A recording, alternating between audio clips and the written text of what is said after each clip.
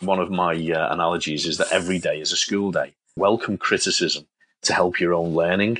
Be open to every opportunity when working to deliver a piece of business. Lots of people don't take constructive criticism well, but the way you're going to grow and learn is about looking for that and actively pursuing feedback. Even at a meeting that you've delivered, a project that's been completed, seek that feedback genuinely, and people will appraise. I would absolutely push to say, put yourself forward.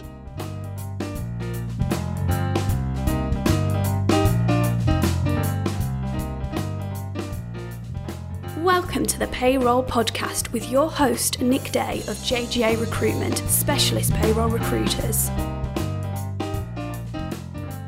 Hello and welcome to the Payroll podcast. My name is Nick Day and I'm Managing Director of JGA Recruitment, specialist payroll recruiters. And I'm really excited because today I'm joined by someone I've known for a number of years. He is Jason Davenport. He has quite the track record when it comes to holding senior positions within some of the payroll industry's leading service companies. And he is currently chairman of the board for the Chartered Institute of Payroll Professionals, also very familiarly known as the CIPP. He also runs his own payroll consultancy called Calendar Consulting, where he specialises in supporting clients in both public and private sectors, where he reviews payroll performance, looks at strategy and choices, and considers and helps with evaluations in relation to in-source and outsource services. Prior to that, Jason has held prestigious senior roles such as Chief Operating Officer for the HRS division at Capita, Global Payroll Product Manager at NGA HR, and Services Director at Logica CMG, for those that remember that business, which has changed a few times since then. For me, I'm really excited. For me, we've got someone right now who's at the pinnacle of the profession. I know that many of you listening will want to know how he got there and what you can do to follow a similar path. So we're going to cover all of that in today's podcast and a lot more. 5 quick questions. So without further ado, I think it probably makes sense that I welcome Jason to the Payroll Podcast Hot Seat. How are you feeling, Jason? Hi, Nick. Thanks very much for the welcome and such a great introduction. Thank you. You're welcome. I understand this is your first podcast. I feel very privileged. I think it might be the first of many after they hear that some of the content we're going to get through. So I'm excited to bring it all to life. We had a really good chat at the recent Reward Strategy conference where you started telling me about your journey into sort of managerial roles within payroll. And that's something that I'm really keen to for you to share with the listeners a little bit later on as well, because it's a really exciting story. So definitely stay tuned for that. Before we get there, I'm sure many of our listeners will already know that who you are, your reputation pretty much precedes you. But I wondered if you could just give us a little bit of an insight into first how you got into payroll, and of course your career trajectory, shall I say, or journey to date. Let us just give us a bit of an insight into to your payroll journey so far, Jason. No, certainly, Nick, and a great place to start. Thank you. Yeah, I actually started my career out in industry as an office junior in the construction industry. And it was during that time of learning basic office administration when my financial controller said to me, "How would you like to consider payroll?" And for us then, that meant learning about the working rule agreements, within the construction workforce, how civil engineering worked and what the different rules and regulations were that backed those, and also considering national joint council agreements for the likes of the plumbers that worked as part of the teams as well. So it was a great opportunity to learn payroll, and actually at a grassroots level before computing was around. So I was building up calculations from gross to net with the pay calculation tables. And even our financial controller at the time wouldn't let us have calculators until we proved our numeracy. So that was really interesting for me. And I found that I had an aptitude towards both understanding the rules and the regulations, enjoying the numeracy of the work. And because of a large construction workforce that was paid weekly, we actually had the job satisfaction of delivering net results to the employee base week in, week out, and really felt a great sense of satisfaction at seeing that 100% accuracy delivered week in, week out.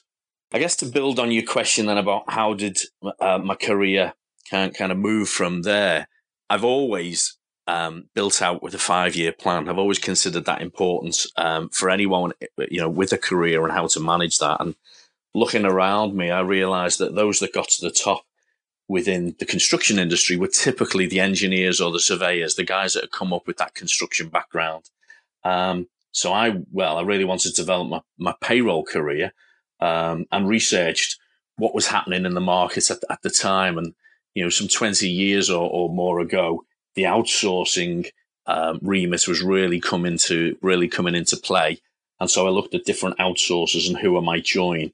And that was actually when I joined CMG, having attended one of their sales pitches to see both what was their offering, but also to hear from some of the sales guys who didn't know why I was asking the question at the time, but to hear from them, what was it like to work within this business? And so I targeted CMG as my place to develop my career further. Now, some people may not be familiar with CMG because I know you and I have been in this industry for a long time. We've seen the changes, the days of Rutherford Webb and Kalamazoo and so on. But for those perhaps a little bit newer to the industry, can you just tell us a little bit about, at that time, who CMG were? Because they were a big player. Indeed, absolutely, yes. So Collins, Mills and Gorman were the original CMG that made Computer Management Group. And they were actually an Anglo-Dutch corporation that dealt with lots of IT capability.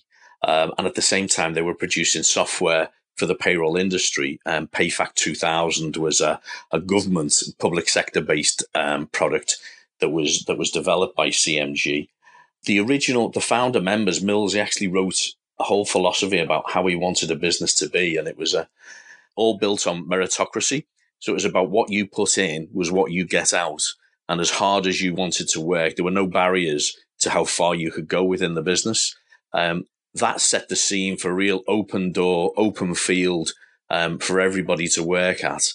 And so I found the working for CMG a real refreshing approach to life and to development as an individual. I'm going to jump in slightly because I don't want to give away I want to sort of prep the story that I think you're about to embark upon, which is quite an exciting one. So just again, give it a little bit of context. So I remember CMG and the PayFac 2000 system sort of many years ago, and I'd have clients going, Nick, as you say, public sector clients say, Nick, I need a payroll manager. They must have PayFac 2000 system experience. And as you mentioned, you started in a manual environment and there weren't that many systems around at the time. So PayFac 2000 was one of the real key skills to have back in the day. And CMG were one of the big payroll players in terms of outsourcing providers. But when we met at the conference recently, you gave me a great story, which I think you're just about to discuss then, but to give us some context of how you went from, just joining the business, obviously not being particularly senior at that time, into a real fast track process into a managerial process that ended up with you being a really senior player with at CMG. And I think it's without giving too much away, I think it's a business process that many other companies could really do well to adopt. I really enjoyed the conversation. I'll let you deliver it in the way that you did last time because it's fantastic. So I wonder if you could just reshare that fast track process that you experienced at CMG that really got you onto your senior payroll journey. That brought you to where you are now. Yeah, indeed, Nick. No, it's as you mentioned earlier, it's a fantastic concept and actually something that businesses may want to think about today in the way that they deliver this. They had CMG had a management development program, and anybody identified to become first level manager, and in CMG days, associate director was that first level of management. If you achieve that level, you had full P&L responsibility for a business, full responsibility for its clients, its team, its budgeting, and everything that went on around that. So in order to get people to that level, they recognized that individuals had to have skills that were broader than what their day-to-day operational skills may involve. So I had a program that supported me in understanding project management, people management, both in terms of performance and also poor performance, promotion and recruitment, etc.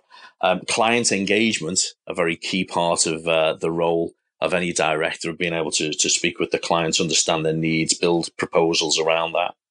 Bid negotiation and sales and commercial awareness were also very big parts of the skill set that they'd be looking to test.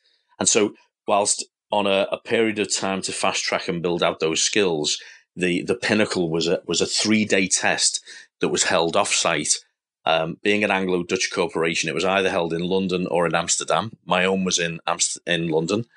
The course was ran by managing directors of the business, and the way it was put together was you were essentially going to role play for the next 3 days. So there might be 5 or 6 people going through this at the same time. Your hotel suite will be your office. And the night before the course began, or the test began, you were given a whole group of folders which were all about this fictitious business that you were now owning. And in effect, the associate director that was responsible had left the business there and then. You were being parachuted in to a business that had both current contracts, current clients. It had opportunities for new clients, new sales opportunities. It had some great staff. It had difficult staff. It had projects that needed reviewing because they were moving into difficulty. So the whole gambit of what you would expect a director to be dealing with on any day-to-day basis was then set out, and your diary was set out as well for the next 3 days with gaps for new things to be put in, but also appointments to be kept. And obviously, in that kind of environment, there was travel time, etc., was factored in the way that it may be to allow for time between meetings and what have you. But the 3 days were then absolutely intense. Not only it's like SAS selection for payroll leaders, isn't it? Absolutely, yeah. That's a great analogy. That's intense. As far as you're concerned, this is absolutely like a real life scenario, and that's the way you've got to try and approach it. Like this has actually happened. You've been, as you say, parachuted in. And the role play didn't stop at any point, did it? The managing directors, even at the bar, even after the so-called day had finished, they were constantly in character. So you had to keep this character up for full 72 hours. That's right. That's absolutely right. Yeah. So the working day may finish, but then you go out to dinner and you had to stay within that. You're talking about your business. You're talking about things that are going on. And indeed, the adrenaline, therefore, was just kicking through your system all the way through that time. In fact, you could tell when clearly the managing directors didn't want to deliberately fail people, but they also, if people were cruising, they'd really turn the heat up. And I was even getting calls in my hotel room at 11 o'clock at night saying, come down to the bar, Jason. And I know they were wanting to do that to try and make sure that I didn't have enough sleep for the following day. But you could also tell that the heat was being turned up when they'd be trying to put more and more appointments in your diary or more things. And there was an opportunity where I rang to speak to an MD that I was told was out the country. And then the next time I rang to speak to him, I was told he was in another meeting at the moment. And I actually turned around to the secretary and I said, well, 2 minutes ago, he was out the country. And I could hear the MDs laughing down the corridor because they realized I'd tripped them up. But I have to say the culmination of that those 3 days really testing all levels of, project people, clients, sales management, then came to fruition. At the end of the 3 days, we went home. The following Monday, my managing director, he flew up from London to Manchester, Salford Keys, where I was running the team. And he got everybody together and said, right, I'd like to introduce you to your new associate director. And we're giving this business to Jason. And that was such a fantastic feeling. Yeah.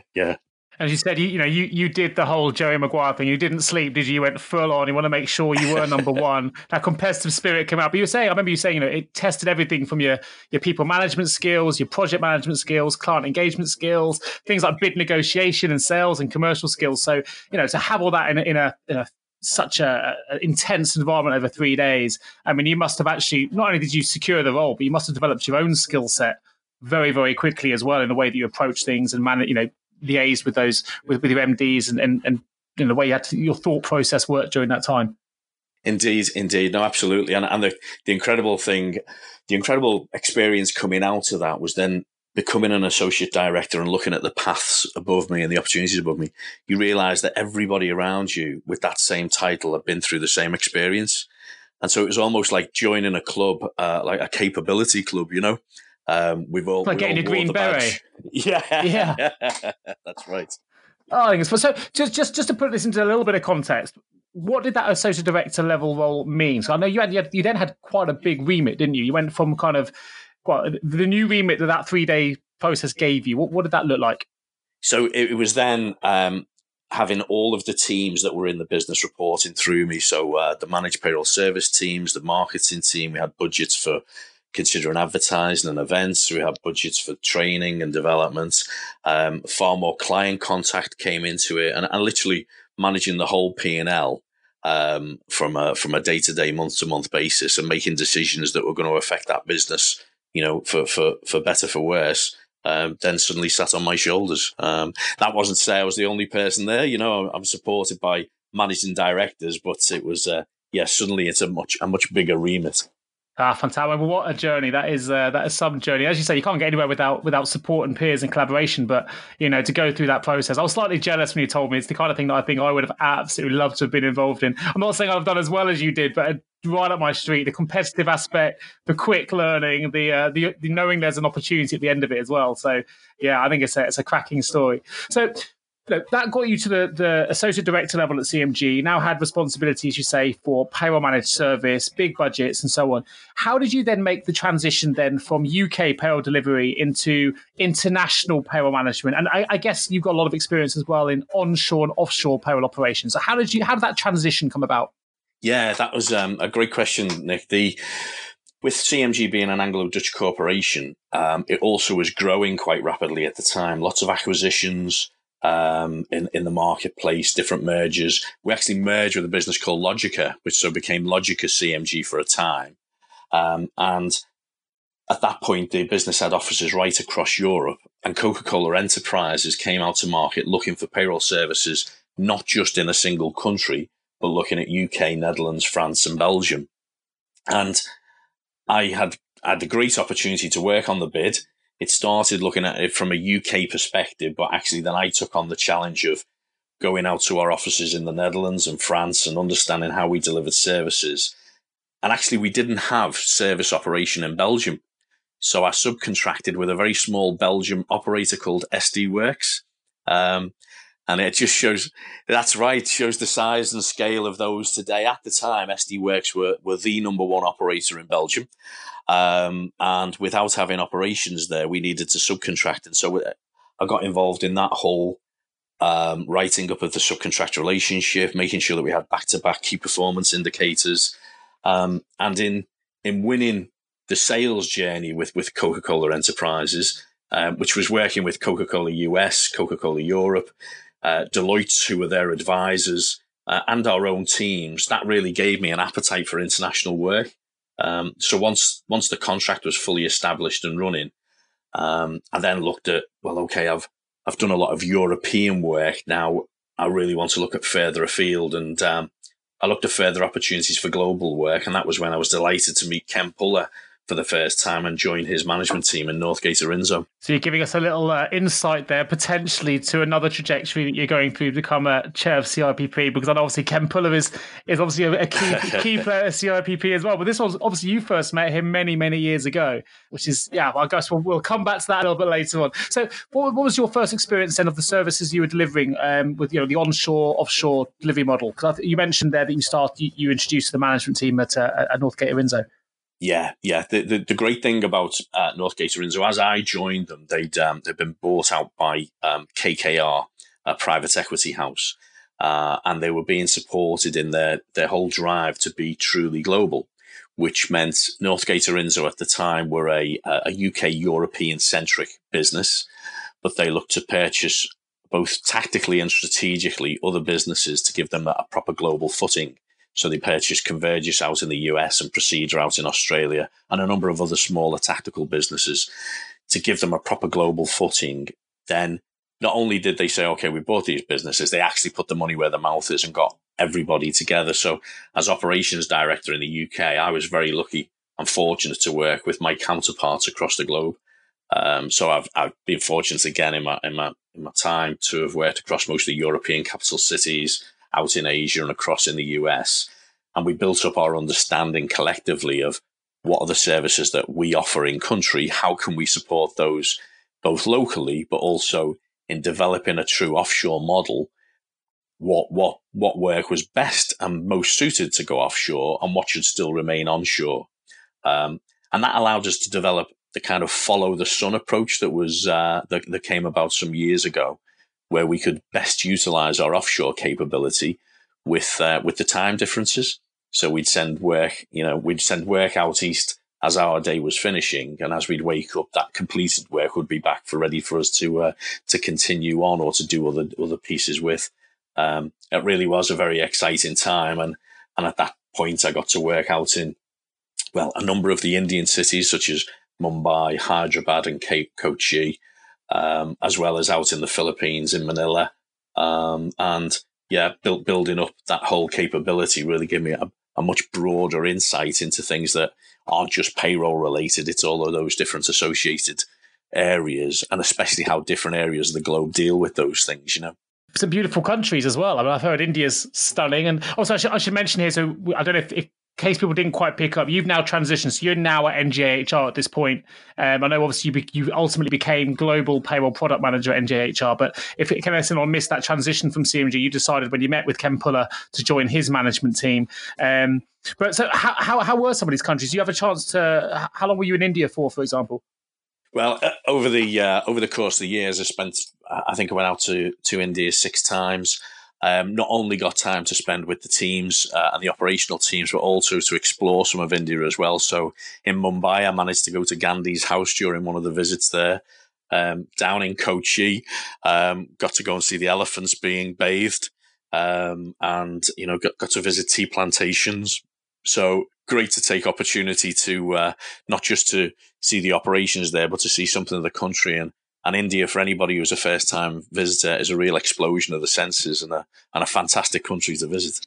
Fantastic. So, with all that, as you say, explosion of the senses, all that experience you're gaining, you're in a global role, you're managing and you say following the sun. There's some new ideas where you've got everything working 24/7 around the clock. You're obviously delivering at a very high level.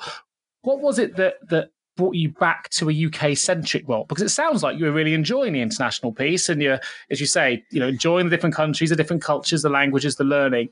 I'm surprised that then your next move was to come out of the global piece a little bit and back into a UK-centric position. So tell me a little bit about that. Yeah, so interestingly, and as I mentioned earlier, I've always taken a view of a 5-year plan, both to see in terms of career, but also with family. And I was sat on a beach in the Caribbean with the children, and realised then that I'd missed a birth. I'll come to that later. I'd missed a Holy Communion, which I'd joined by FaceTime. I'd missed a couple of birthdays when I've been working in Athens, and so it was a very conscious decision that said, okay, I'm going to move away from global work and take on a new centric role in the UK. And I asked the children and obviously the wife, Louise, how she felt about that. And they were all very supportive, and happy for me to do so. And so I actually took a much reduced role when you think about stretch and breadth and bandwidth, within Capita HR Service Division. But, I think, as they say, you can't keep a good man down. So I was very quickly promoted through 2 levels to become Chief Operating Officer. Amazing. Well, I can't say I'm surprised. I have to say as well, if you want a beach in the Caribbean with your kids, and it's at that point you realise you want to come home, then you definitely need to come home. And it'll be the other way around, right? That's when I think I'm loving this. But actually, if you're sat there in the sun and you realise that's not where you want to be anymore, I mean, there can't be any better sign to say it's probably ready to come back. But what a fantastic story. So that kind of leads you now into the world of Capita. As I said, you got right to the top again as Chief Operating Officer for the HRS division. And I know the listeners are going to be keen to find out more about how you then developed your career further again to become chairman of the CIPP, which obviously is a role that you hold at the moment. And of course, your plans for the future, because I will add here that, you do also now have your own business, your own consultancy. And we've got loads to get through today. So, if you stay tuned with us, you're going to find out a little bit more about Jason's journey into, launching his own business and what that means and what he's offering, and also his role at the CIPP and what he hopes to achieve in the future. But before we do, we're going to just find out a little bit more about Jason. If you work in payroll and you haven't checked out our latest song called My Payroll Career, then it's just been released and it's available now on iTunes or Amazon. Here's a little snippet of it to get you started. Enjoy. You see, I love payroll and payroll loves me. I don't mind liaising with HMRC. I love manual payments and calculating S&P. Yeah, payroll is the career for me. And that was My Payroll Career, available now in iTunes and Amazon Play. Right, back to the podcast. Time to find out more about you. Jason, how would your friends or your work colleagues describe you? Hey, great question, Nick, and thanks for that. I would hope and expect the friends would say I was funny, I was caring, and I am dependable. And hopefully that same note would translate to colleagues as well, who might add that I'm very transparent. I'm definitely an open book in the way that I deal with people. I absolutely have integrity, which I think is part of any key role when it comes to being trusted. And hopefully they would say I'm fun to be around. Yeah, well, I can second that a little bit. We've certainly had a few beers over the years, but also great qualities that make for a great chair, right? You need all of those things to be a good chairman. So we're going to get into that a little bit later. Tell me something about you then that perhaps other people won't know about you. Although you may have given us a little bit in your last answer as to why you decided to come back to UK centric role. But what else could you tell us that perhaps other people won't know? Well, let's give you a great headline, okay? I was once bodyguard to Princess Diana. Wow! So there's the headline. Okay, that is a headline. Right? The detail is slightly less glamorous. So it was a friend of mine's father was general manager for the Women's Hospital in Liverpool. And when a new ward was being opened by the princess, he needed to draft in some additional security to help on the day. So I was actually introduced to the hospital staff, especially the catering staff, as special forces. Brilliant. To the current security team, which meant I got an extra large breakfast. There's a lot of theme here running through the SES selection and military operations. I think you might have missed your calling, Jason. What a fantastic! That's brilliant. That's definitely something I didn't know. We haven't had that story over any of these conferences to date, so that's a great thing to bring to the table. Fantastic. So a little bit different. You're abducted by aliens, and you want to learn more about our species. What item would you take with you? Well, having worked globally and being away from the family for periods of time, I'd take a device that enabled me to video conference with home. Great. Any particular device? Anything you're using at the moment? iPad, laptop? Gadget of choice. iPad absolutely is the key for video conference, because then we've got a bigger screen to review on. Yeah, no, we're not sponsored by iPad, but it seems to be a very common response. I seem to be giving a lot of free branding. What game or instrument would you teach them? Well, recently I was in the Canadian Payroll Association conference, and at the end of the conference, I was lucky enough, Ken and I went and spent a bit of time with Patrick Culhane and his wife. Patrick's recently retired as president of the CPA, and they took us out in Toronto. And one of the evenings we spent at home with them, they introduced me to a game called Rumicube, and it's a number strategy game, and it's one that I've recently ordered to get a home for myself with the wife and the children, because it's a really good number strategy game. It really makes you think about how you're looking at it. So Rumicube is the shout out there for a game that I'd take and teach them. Okay, I'll try and find a link. I've never heard of it. I'll try and find a link. And what I'll do, I'll put it in the episode notes. So if any of these, bear in mind, we've got a lot of payroll people listening here who have a passion for numbers, figures, and mental math and arithmetic. You might find we get a little bit of traction on that. So I'll put a link in the episode notes. If anyone else wants to challenge Jason in the future, they can go and purchase that. I'm sure it's on Amazon or somewhere similar. Fantastic. Yeah. What would you tell them about humans? Now, thinking about this one, I think that I would tell them about our capacity to love and to learn. I wonder, Nick, have you ever seen the movie Meet Joe Black? I have. God, a long time ago. Yes. Right. So Anthony Hopkins, if you remember, he plays a billionaire coming to the end of his life, and Brad Pitt plays Death. So Death comes to Earth and he takes on a human form to better understand what humans are like. And in the film, Anthony explains to Brad how love is about trust and responsibility and taking the weight of your choices, and how the depths of his love for his children are multiplied by infinity and take him to the depths of forever. And I think that will give them a glimpse into how wonderful life is to be a human. Wow. Love that. That's deep. God, I'm loving that one. That's great. Let's go watch the film again. Brilliant. Oh, well, that in mind then, what truth or human trait would you hold back? Well, not aware of their motive of why they'd taken me, etc. I would not tell them that humans are fearless and have an incredible capacity for change, because we wouldn't want to give away all of our secrets. So I'd hold that back. Yeah. So we're going back to your strategic SAS thinking here, Jason. I like it. We're always going back to that part. I'm going to ask one final question here then. So if you had any superpower, what would it be and why? A superpower? Wow, it'd have to be for healing. A capacity for healing, yes. And I think that actually is what my name means in Greek. Jason, I think, means healer in Greek, yeah. Fantastic. You know what? I've just done I recorded another podcast on my other channel, the HRL&D podcast, and it was the same answer, same superpower that Joanna Vinacore, who I recorded with, would give as well. So, it's nice to see that the charitable side of the HR and payroll professions coming through, which is good. Well, listen, we're going to jump to a quick advert break here. Then we're going to come back. We're going to find out a lot more about Jason's role with the CIPP, the future of payroll as he sees it, and of course, a little bit more about his own business and how he got started with that as well. So stay tuned. We'll be back in one moment. Einstein famously said that insanity was doing the same thing over and over again and expecting different results. We believe it's time to try a new approach to recruitment. JGA Recruitment specialise in recruiting the top 15% of payroll and HR talent using innovative 24/7 attraction strategies that are proven to improve quality of hire, candidate retention and return on investment. De-risk your recruitment process today and hire better talent faster with JGA Recruitment. Visit jgarecruitment.com to find out more. 5 technical questions. So, Jason, you have been non-exec director with the CIPP for more than 6 years now. You became chair in December 2018. Tell us a little bit about what that role involves. Yeah, cheers, Nick. Being a non-exec meant having to sign up to public life or life in public office. So there are certain rules and regulations and ways in which you to carry yourself and to carry your business practice, etc. And actually being as a membership organisation and being elected to the board those years ago, that was a great honour at the time. Also allowed me to bring all of the experiences that I've learned before around strategy, board direction, and supporting the membership needs and wants.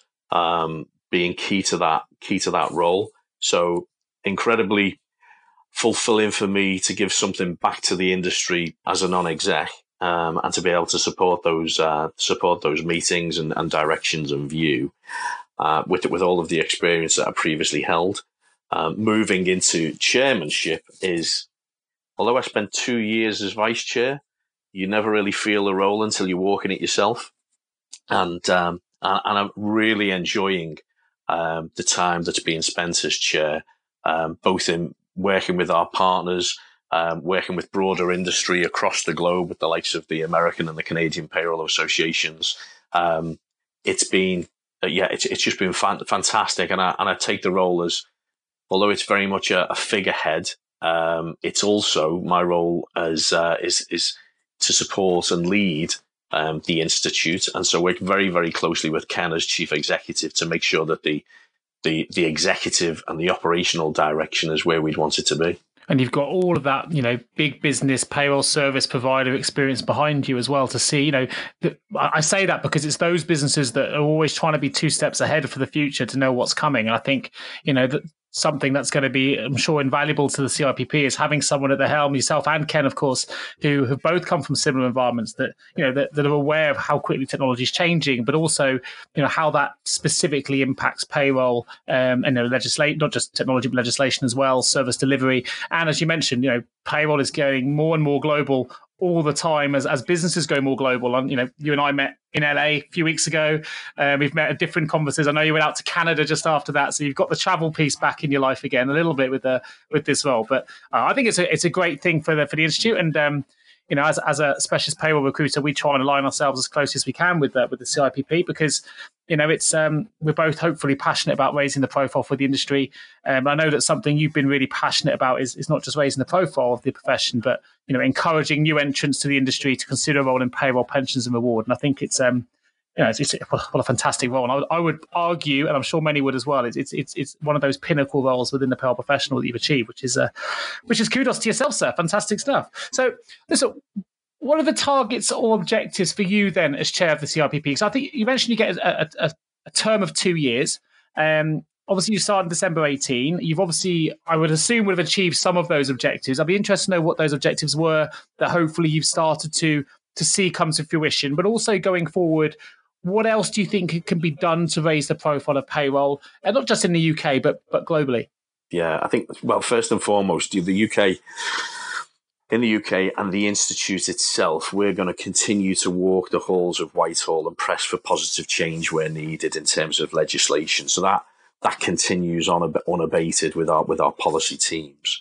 What I was very keen to do in coming in as chair was looking at the membership needs and the training and qualifications that are offered to make sure that they're relevant today.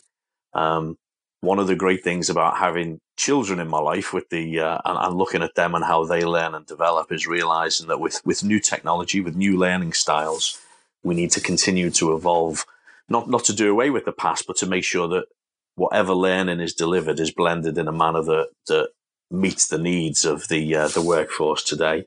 So we have a couple of task force that have been set up to review that, and we're actually now starting to enable some of the objectives that were and some of the recommendations that came out from those task forces, which takes some time to deliver, but we're absolutely on the road to deliver those, and I'm looking forward to tutor training in July to speak to the CIPP tutors about what that means for them. Great, fantastic. I was delighted to be fortunate enough to be involved in one of those task forces as well. So, I can firsthand say that, the CIPP really did reach out to everyone in all walks of the industry, not just those processing and managing, but those that see it from different eyes to try and get the opinions of everyone to try and make it more relevant. So I've firsthand seen your influence in some of those changes, which is great. But what about on the global side? What's the CIPP doing to sort of raise the profile globally? Because we're seeing businesses now we're in an era of globalization, although that's been said for years now, but you see it more and more now. In particular, we're getting a huge rise in international payroll people being required, and companies taking on or merging or acquiring other companies in different countries. What are the CIPP doing to raise the profile of payroll globally? I think one of the key things that we reviewed quite recently in terms of strategy was wanting to make sure that we are focused and deliver well within our particular subject matter expertise. So within the UK, CIPP very focused on delivering to our UK membership and for their needs. And that doesn't mean to say that we're not looking at other areas, but we wanted to be master of one rather than a jack of all trades, if you like. But in linking to global work, it's still incredibly important to us to work alongside our colleagues in other countries. And that's why we have such a great working relationship with the US and Canada. Our working relationship continues to grow with Southern Ireland, with South Africa, with Australia. And we're very keen for other countries to join us as well in terms of how we signpost and work together. So there will be some areas that we would absolutely signpost towards a different country because that's the specifics of what might be needed by the membership. But there are other areas where we can help and support when it's maybe a more general piece in terms of, what does global work look like? What do I need to consider as a global manager? And obviously we work with some great people and colleagues alongside that who bring their experience to bear for us as well. So I think in a nutshell, Nick, it's very much about signposting where appropriate, but taking account where we need to. And continuing to listen to the membership and their needs. Fantastic. And I know something that we've always advocated here, if you are a member of not just CIP, but any of the, a membership of any kind of organization that is championing a profession, do get involved, do try and give your opinions back, because it's the membership views and opinions that really help shape the strategies for institutes such as the CIPP. So I know a lot of people are always asking me, how do I get involved in this, or how can I raise my own profile? A lot of it starts with involvement with membership institutions like the CIPP. So and certainly in your own example, Jason, I know you've always been very active in raising the profile across the board. And I think there's, if you're listening to this and you are a CIPP member and you have something on your chest that you want to suggest, then, there's a platform there for you to do it. And, I would definitely recommend that involvement as much as possible. Now, there'll be loads of people listening to this podcast, I've mentioned it a couple of times, wondering what they can do, Jason, to, get into the CIPP, to get to the top of the profession, and whether you're going to become chief exec or chair or just have a senior role, whether it's with the CIPP or whether it's with one of the major payroll providers. Obviously, you're fortunate enough to have held senior positions within both sides. You've also launched your own payroll business, and that's something that many of our listeners say, how do I take that step? How do I get that? And what do I need in my armory to be able to be in a position to launch my own payroll business? So as someone who's kind of achieved all of the three pinnacles of the profession for many people out there listening to this. It would be churlish of me not to ask, what advice you would give to someone who is listening to this right now, has similar ambitions, wants to perhaps either have their own business or wants to get involved more in the CIPP, or wants to get to the top of their profession within the business they're working for. What advice would you give? Well, that's a great series of questions, Nick. And I think, there's a few in there. So let me try and distill into, I think a lot of it is around, it comes down to character and what you want to be as an individual. And I think first and foremost, it's about putting yourself outside your comfort zone. Put yourself forward and don't look back. I also, one of my analogies is that every day is a school day. And to put that into more context, it's really about welcome criticism to help your own learning. Be open to every opportunity when working to deliver a piece of business. Lots of people don't take constructive criticism well. But the way you're going to grow and learn is about looking for that and actively pursuing feedback. Even at, a meeting that you've delivered, a project that's been completed, seek that feedback genuinely, and people will appraise some of the things you may be able to take on board. Other things you might think, well, I'm going to look at that later. That's not for today. But I would absolutely push to say, put yourself forward. Lots of people have said of myself that, you were in the right place at the right time. But of each stage in my career, there was plenty of other people alongside me. The difference was I was the one that was willing to take the step. That's a great way of putting it, to be fair. That's, if you see a step or an opportunity in front of you, as you say, try and grab it and don't look back. And podcast is a great example of that. I approached you and said, do you want to do a podcast with me? I don't think you hesitated for too long. But, it's something, it's your first ever podcast today, and it's something, a walk into the unknown for you again. So, it's a relevant example right now, I think. But while we're on the subject, so you've also started doing consultancy business, which I think you launched in December 17. I think I mentioned in some introduction that that's focused on supporting clients, both public and private sectors, where you review payroll performance, look at strategy choices. Obviously you're an expert on in-source and outsource models as well.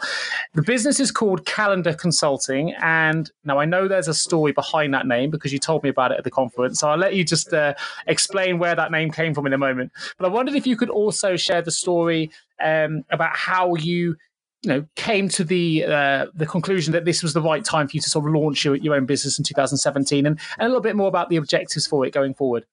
Yes, certainly. No, thanks. Well, let's do the name first, and then I'll talk about the where their experience came in. The name, my eldest daughter Gabrielle, I used to take her to Sea Cadets with her friends as families. We'd rotate that, the to and fro from the Sea Cadets. And one of the girls used to always get into the car and say, "Hi, July." Now, if you think of my name, Jason D, July, August, September, October, November, and December, the first letters of each of those months actually spells out my name. So calendar has a very nice fit in terms of monthly, weekly, half yearly calendar cycles of payroll. But it actually fits that my name is on every calendar out there. So you got your name from one of your kiddies' school friends. I think it's fantastic. In the back of the car. There you go. It's clever. So what are the objectives then for? Yeah, I think she should go for it. So tell me a little bit about what the business is doing now, and what are your objectives going forward? Yeah, so you asked about the journey to how did you come to set up. It got to that position where I felt I'd naturally wanted to do something out on my own. Start up on my own, see if I could make a tranche for myself in that way, recognizing that my experience had a lot to bring to the table in terms of experience, and there was a natural push back in October 17, November 17 that helped me to do that. It's interesting that I actually look at the way the kids make their choices. We'd taken Charlotte out to dance in New York because she was part of a dance competition, and her troupe got through, did really well in the competition. And then as we're flying back home, she turned around and said to me, "Right, Dad, that's me done with dance, and I want to be captain of the hockey team." So the kids make some really just very solid decisions and go, "Right, that's what I'm going to go with now." And I thought, you know what? It's about time I did something similar. And so in setting up, what I'd experienced, especially with the outsourcing experience that I have, was that too often clients abdicate when they outsource, and they lose their intelligent client capability because they lose knowledge out of the business. And outsourcers, this isn't a total generalization, but in a drive for profit, sometimes they can miss key deliverables. And so what I've been able to do thus far in the last 2 years of working with a variety of clients, as you mentioned, both public and private sector, is bridge that gap almost to make sure that the client, where it has been lost, the intelligent client, help them build that back in, because it isn't about abdication, it's about delegation. And also with the outsourcer, help them to understand that the industry that they're serving better by almost being an interpreter, in understanding the language that both businesses talk, and sit in the middle there and make sure that the relationships build and work through from that on the best way possible.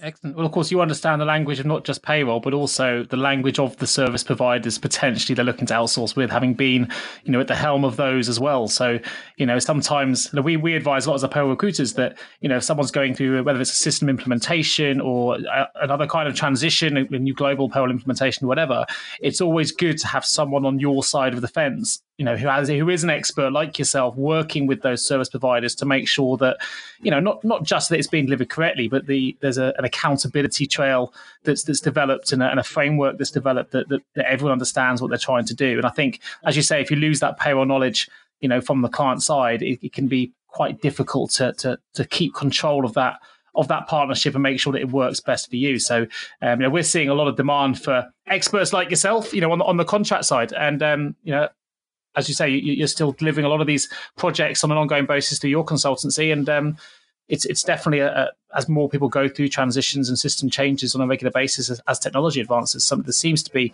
more and more in demand. So I would imagine the future's looking pretty bright for you at the moment, Jason. Thanks, Nick. Thanks. Well, so we're going to open the payroll vault. Entering the vault. What is one piece of advice you would give to someone working in payroll right now?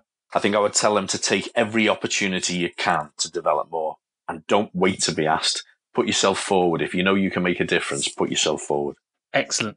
With the benefit of hindsight, what would be the one career decision you would change? Now, I've been very structured in my career choices today.